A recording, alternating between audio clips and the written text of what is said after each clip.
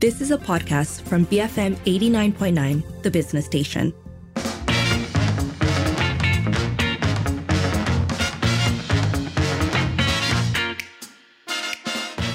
It is 5:08 and you are with Lynn on Popek Parlimen, where we take you through highlights from the Day One Rakyat. So Tuesdays are for Prime Minister question time, so a heads up that we will be hearing quite a bit from Datuk Seri Anwar Ibrahim today. Let's begin with him reiterating his position on bringing back the GST. Saya telah nyatakan dari dulu semasa saya Ketua Pembangkang bahawa dari segi efficient, transparent taxation system itu GST. Tetapi kita belum bersedia. Sebab kita belum bersedia, kerana tahap pendapatan rakyat itu masih rendah. Jadi saya tidak fikir dalam 6 bulan atau 1 tahun kita boleh pertimbangkan.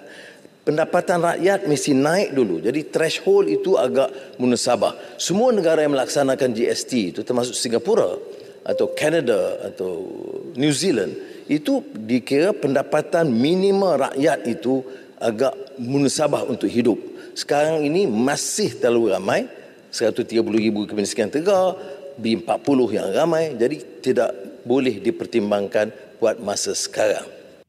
That was the PM saying that GST will not be considered in the next 6 months to a year as long as the income of most Malaysians still remain low.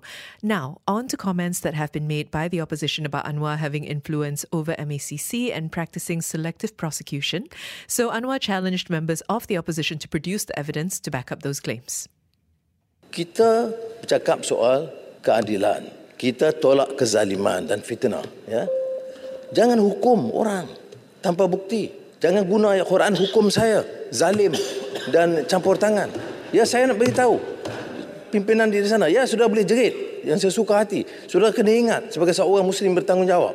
Adakah saudara yakin ada bukti bahawa Anwar campur tangan untuk mendakwa sesiapa? Kalau tidak, zalim jawabnya. Guna nama agama dan fitnah orang. Sebut nama saya. Saya tidak campur. Boleh tanya SPRM dan Peguam Negara. Malah arahan kepada mereka saya kata apa? Apa pun tindakan berdasarkan fakta dan bukti kuat saya sokong. Ya? Tetapi jangan enayai, jangan ada satu alasan yang longgar yang boleh dicabar dan dipertikai. Saya tidak mahu. Saya beritahu begitu. Soal nak kecam dari segi politik, boleh kecam. Tetapi ingat, Perdana Menteri jangan guna kedudukan untuk mengenayai. Kalau bukti ada, yang macam mana? Saya tidak peduli. Ada orang kata, timbalan Perdana Menteri. Timbalan Perdana Menteri ada. Kes masih di mahkamah. Saya tidak campur. Boleh tanya Ketua Hakim Negara. Boleh tanya Peguam Negara. Bila saya campur minta dikurangkan atau ditarik balik pertuduhan. Soal tomahan, kita jangan mudah untuk menghukum. Ya? Saya bukan kelas politician yang murah begitu rupa. Ini saya nak tegaskan di sini. Terima kasih. So he also agreed that the probes into the LCS project, which of course has links to Deputy PM Datuk Seri Dr. Ahmad Zahid Hamidi, should still continue. Saya setuju. Sebab itu ada ketua bahagian UMNO Shah Alam yang didakwa, tapi tidak difokus. Maknanya sesiapa saja yang didapati oleh SPRM dan buktinya kukuh oleh Peguam Negara harus terima kenyataan pendakwaan. Janganlah bila kita ambil tindakan oleh kerana LCS itu kononnya melibatkan beberapa orang UMNO. Arahan saya ada. Arahan saya termasuk LCS. Dan saya ada di antara orang mengatakan pendakwaan peringkat awal LCS. Walaupun diakui ada pendakwaan, tapi saya setuju. Ia tidak cukup kerana skandal itu skala besar, ketirisan berlaku dan mesti ada tindakan susulan. Jawapan yang diberi oleh SPRM, dia kata peringkat kedua itu mereka akan teruskan. Tapi bukan urusan saya yang berhormat. Untuk mendalami dia tanya selebih daripada itu. Dan nanti kalau saya buat begitu, ada lagi tuduhan pendakwaan terpilih. Tapi saya tegaskan di sini bahawa siasatan mesti diteruskan dan termasuk LCS kerana saya rasa tindakan yang sebelum ini tidak cukup untuk membongkar dan bertindak kepada orang-orang yang lebih utama yang dikatakan terlibat. Jadi biar siasatan itu diteruskan. That was Prime Minister Datuk Seri Anwar Ibrahim. Okay, pivoting now from the figurative zoo to literal zoos, the Ministry of Natural Resources, Environment and Climate Change was asked to talk about how much has been given to the National Zoo as well as Taiping Zoo. Here's the Minister, Nik Nazmi Nik Ahmad, with the figures, along with a breakdown of how many people have visited. Zoo negara dimiliki dan diuruskan sepenuhnya oleh sebuah badan bukan kerajaan iaitu Persatuan Zoological Malaysia, Malaysian Zoological Society. Dalam tempoh 2018 sehingga 2022, Zoo negara telah menerima bantuan sebanyak 9.86 juta ringgit daripada Kerajaan Persekutuan. Dari jumlah ini, sebanyak 8.5 juta ringgit disediakan oleh Kementerian Kewangan untuk membantu kos pengoperasian, manakala 1.36 juta ringgit bagi menampung kos makanan hidupan liar, pengurusan husbandry dan ubat-ubatan menerusi bantuan dana prihatin kebajikan hidupan liar di bawah inisiatif kumpulan wang COVID-19. Zoo Taiping and Night Safari pula dimiliki dan diuruskan oleh Majlis Perbandaran Taiping. Dalam tempoh yang sama, Kerajaan Persekutuan telah menyediakan peruntukan berjumlah 4.8 juta ringgit dan daripada jumlah ini sebanyak 3.8 juta adalah untuk menaik taraf fasiliti zoo dan 1 juta bagi pengurusan dan kebajikan hidupan liar di bawah bantuan dana prihatin kebajikan hidupan liar di bawah inisiatif kumpulan wang COVID-19.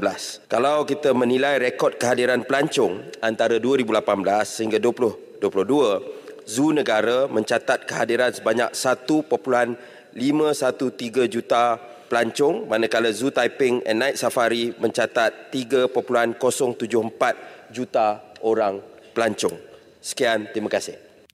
So, Taiping Zoo receives almost 3 times the number of visitors compared to Zoo Negara, and the minister attributed this to perhaps the popularity of the night safari at Taiping Zoo, as well as Zoo Negara's unfavourable location right in the city centre.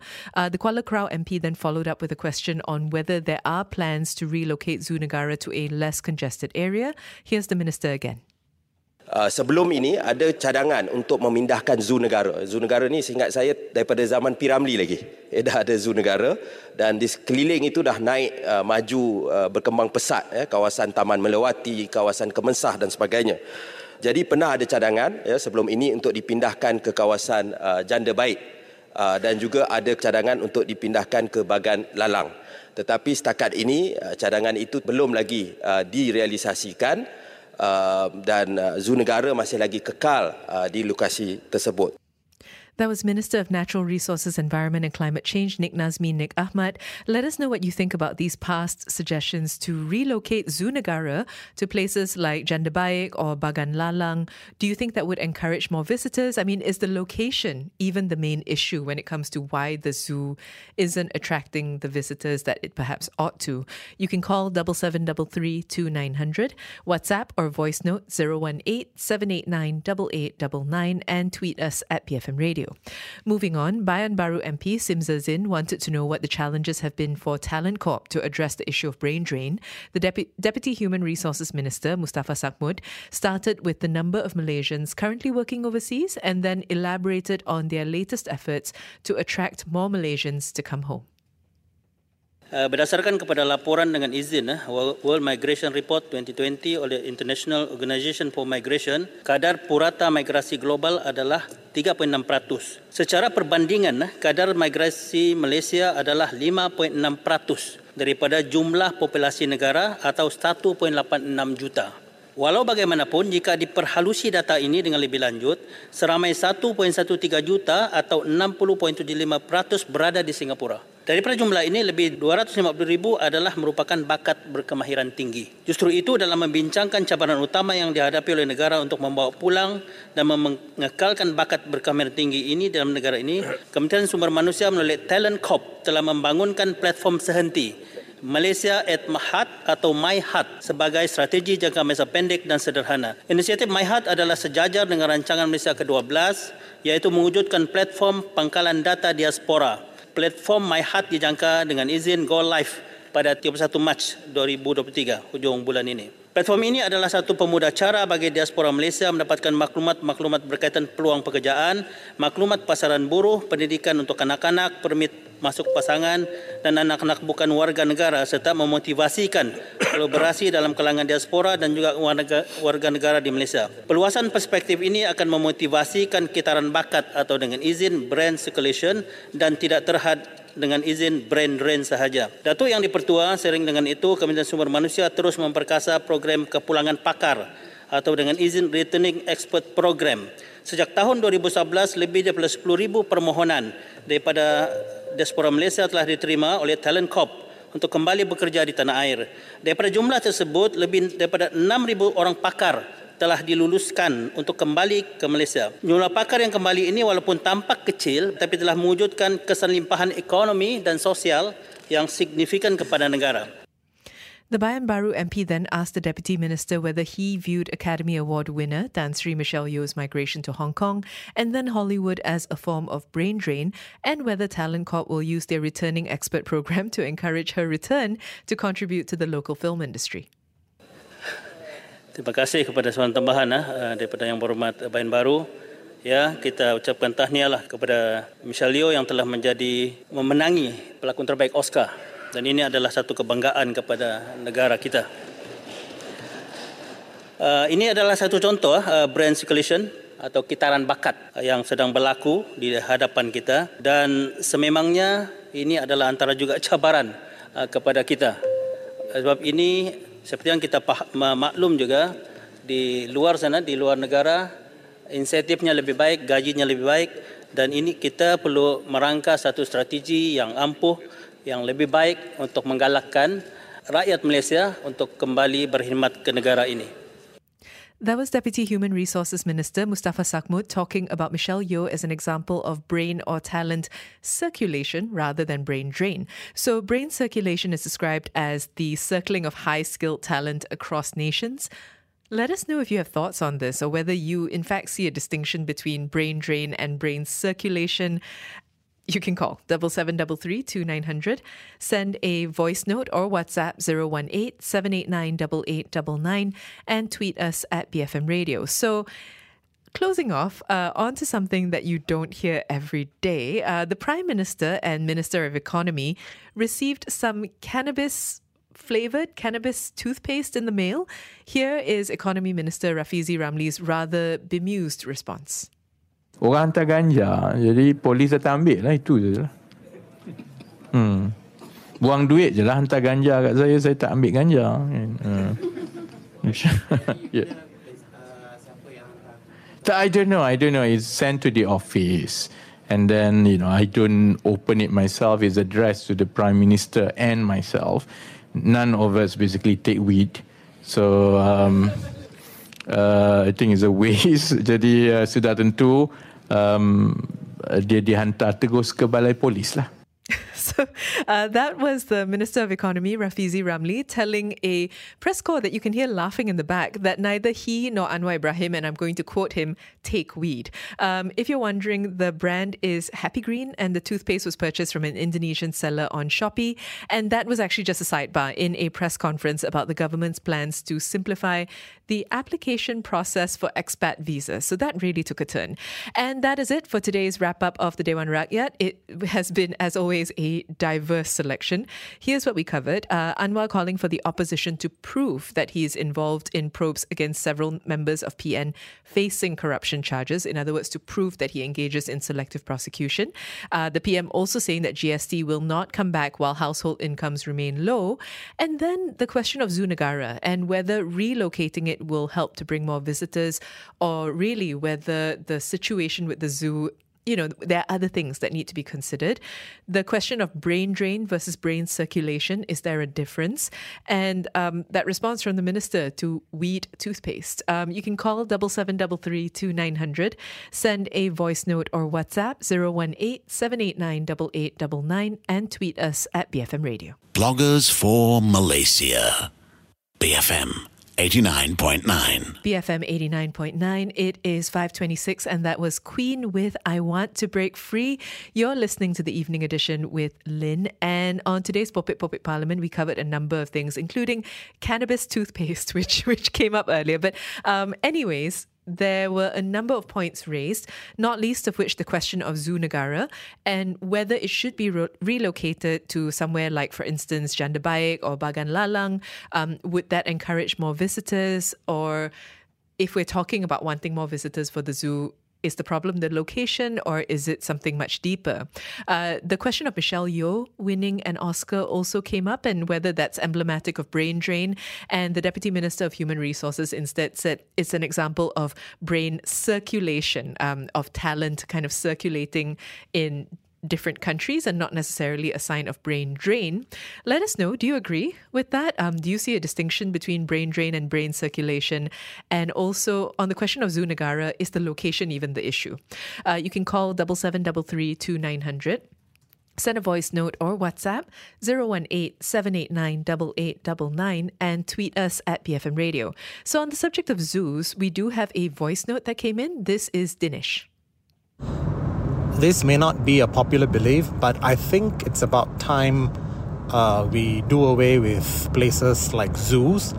I think it's a bit inhumane and perhaps even cruel to have animals in confined spaces away from their natural habitat so that we humans can go and see them.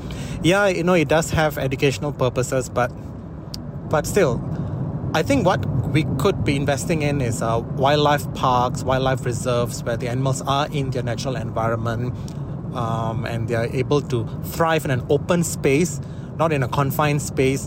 And I think that's better. Yeah?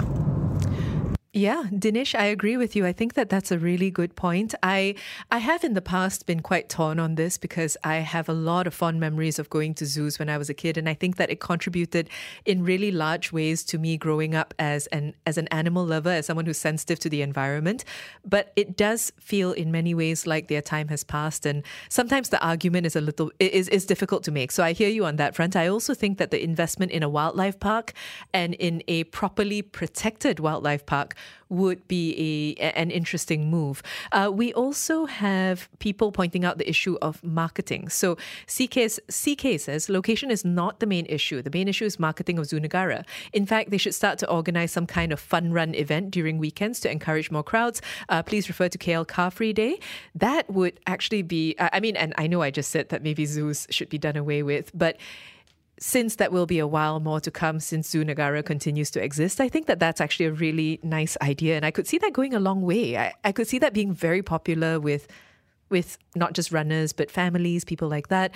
Nini also says Zoo Negara needs to be promoted with strategic marketing and advertisements while saving money on moving costs. So, lots of votes so far for not relocating, 1 vote for doing away with zoos entirely, and 2 votes for marketing. So if you want to weigh in on the Zoo Negara specifically, and whether moving it would go a long way towards encouraging more visitors, or whether location's not the problem, as well as whether you see a distinction between brain circulation versus brain drain, you can call us, you can send us a voice note or WhatsApp, and of course tweet at BFM Radio. You have been listening to a podcast from BFM 89.9, the business station. For more stories of the same kind, download the BFM app.